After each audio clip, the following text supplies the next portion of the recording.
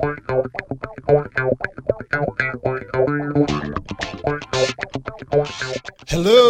and welcome to the African Tech Roundup. We bring you all the week's technology, digital and innovation news from across the African continent and beyond. My name is Andile Masuku and it's my pleasure to be here for the very first time ever. I'll be hosting this podcast along with my mate Devo Mohapi. What's up, everyone? Yeah, how excited are you though? Quite excited to share all the interesting news from the continent, yeah. We'll tell you more about ourselves in a minute, but first, the African Tech Roundup is supported very kindly by Lean Startup Joburg. Now, Lean Joburg is a 3-day intensive workshop that gives you the ability to build disruptive products. For more information on how to fail fast and succeed even faster, visit bit.ly/LeanJosie or find them on Facebook at facebook.com/LeanJoburg or follow them on Twitter at LeanJoburg. So this is where we tell everyone a little bit about ourselves, therefore, and why we're doing this. You're obviously a tech entrepreneur. You're involved very intimately with the tech community in South Africa and indeed the rest of the continent. Tell us a little bit about your background and how you got into tech. Yeah, great to be here. Looking forward to many episodes of sharing great stories from the continent about tech, innovation and digital businesses. My background in tech was way back in 1998. I'm probably giving my age away here, where I started as a PC engineer at a car manufacturing company in Pretoria called BMW. So I started as a PC support engineer, worked my way up to becoming a SysOps guy, sysadmin, implementing SAP R3, etc. So that's a bit about my background. Since then, I've been consulting in the tech space, mostly Joburg and Pretoria in South Africa. But a few years ago, I decided to start iAfrican. Well, start blogging actually, maintaining a mailing list about tech news and interesting tech things from the people I speak to. And last year we decided to form iAfrican as a platform for tech and digital professionals to share their knowledge and also to share their experiences, because I found that not many communicate with each other, and some of the solutions that someone's worked on, someone's battling with. So iAfrican is mainly a platform about that, and we've got different things that we do there as well as events that we run, etc. And iAfrican's been quite something to watch, because when I first met you at a Google event, I think, and we didn't know each other from a bar of soap. We're in a queue waiting together, and we exchanged cards.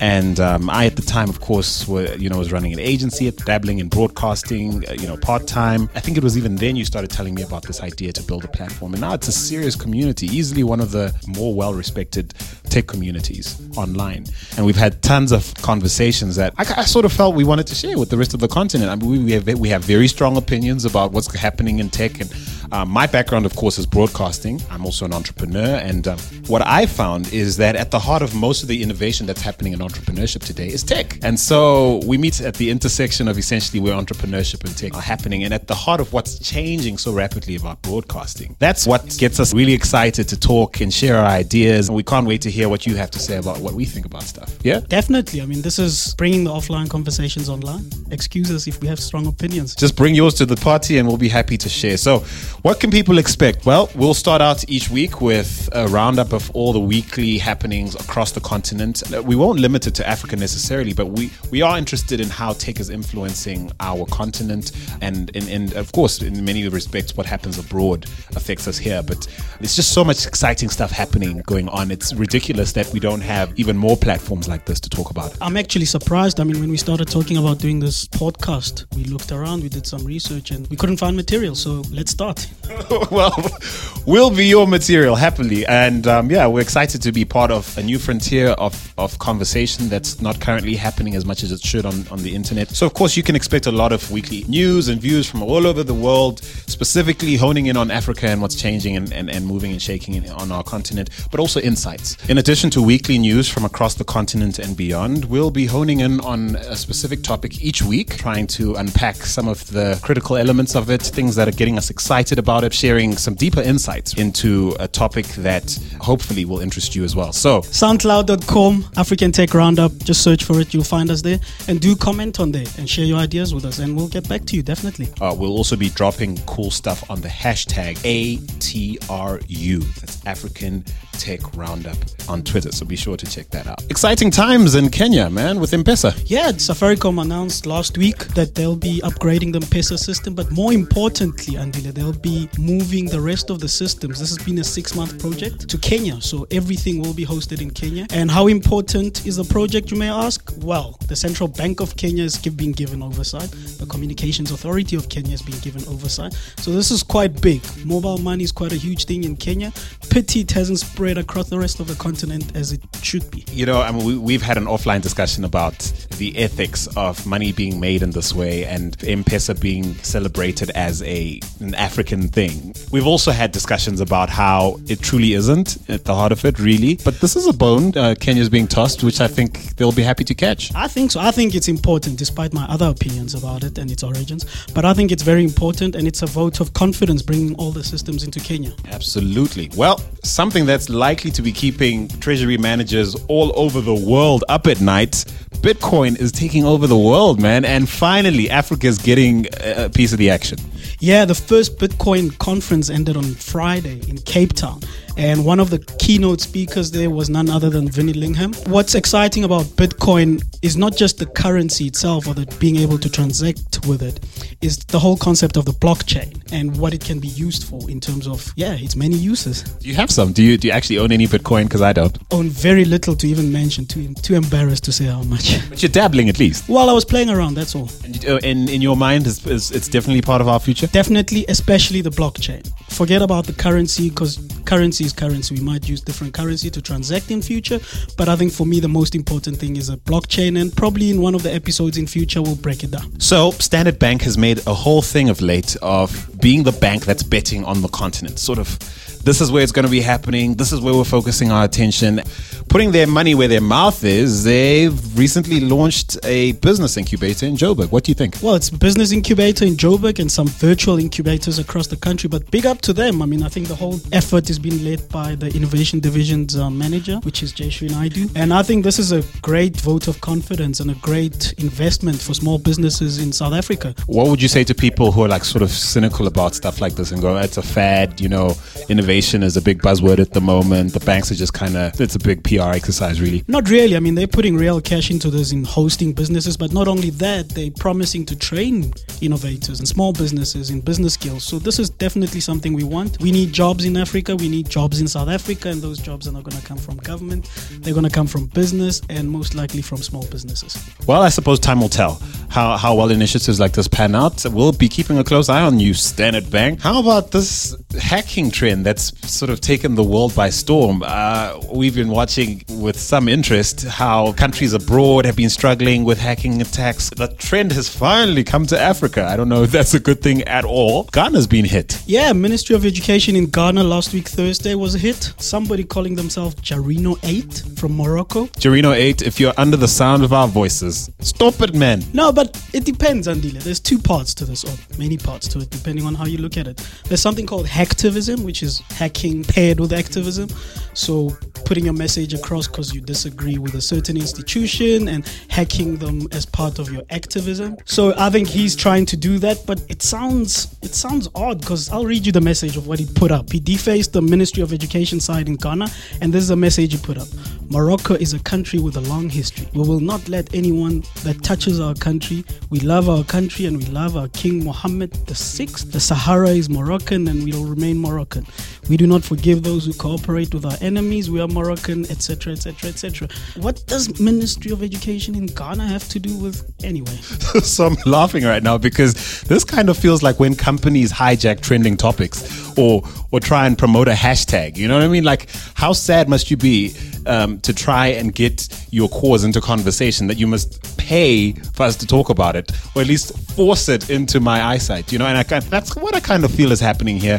Who knows what's happening in Morocco and who's fighting over what? We really don't know. They're not trending at the moment. It kind of feels like Ghana was low-hanging fruit. They probably had a poor little website in a corner somewhere else, ill-protected, and this dude just went in and he knew he was going to get the publicity, and therefore an Andile would be talking about it, and now we're giving him more airtime, which is why we're going to move on. So we're going to talk about much more important things. It's been a really tough week in South Africa. I am not South African, and so being originally from Zimbabwe and having lived here since 2001 and calling South Africa home for as many years, it's been a sad week. And so that's why what we're about to talk about really, really excites me. You've got some exciting news about an initiative that's has taken activism past a rah-rah on Twitter and Facebook and denouncing the madness of xenophobia to actually doing something about it? Yeah, as you say, it's been a very somber couple of weeks and very sad couple of weeks around South Africa. People being killed, people being attacked, people's livelihoods being totally destroyed. At iAfrican, we looked around and said we could start a campaign on Twitter, we could put a radio ad, magazine ad, whatever, but that doesn't bring real action. And you know what's crazy is I think I've probably tweeted once this week, and it was just a question. I think I said something like, "What is this, South Africa?" And I put a link to a news link that was just blew my mind. I couldn't even say anything, and I'm in broadcasting. I didn't even feel motivated to join the discourse because it felt really low level and very light and almost felt like trivializing the issue by sort of adding my voice to the furore. What are you guys doing about it? As you say, it sounded more like the Kardashians on Twitter about xenophobia. No offense to anyone, but yeah. So we thought, what do you bring? I mean, we need to real action. People are dying out there. People are being kicked out of the country. And this is not who we are as South Africans. I'm South African of Mosotho descendant, and my forefathers come from Lesotho. And I've been, as a young boy, being called Mojapere, which means horse eater, which is sometimes what you get called, and that is a form of xenophobia. So I felt like we need to do something to act on this. This doesn't need a march. They are good. This doesn't need a tweet hashtag. That's good for awareness. But people need to be arrested and made aware that this is a criminal offense. First and foremost, attacking people, killing people is a criminal offense. So we've started a platform, thanks to the guys at Ushahidi and Eric Hirschman and the team and Angela for helping us as well. The platform is called reportxenophobia.co.za. So people can log in there. They can report incidents of xenophobia from across South Africa. There's all sorts of instructions on there on how you can do it. You can do it via SMS. You can do it via the Ushahidi Android app. You can do it via the iOS app. You can do it online as well, or you can even email us. And what will happen is that we will aggregate all these reports. Obviously, we'll verify them. They don't automatically go on. If we need further information to verify, we'll contact the person who put it up, and we'll post it anonymously. So you don't need to fear for those who in your community knowing who you are. But furthermore than this, it's not just putting the map and reporting on how many people were attacked, etc., etc.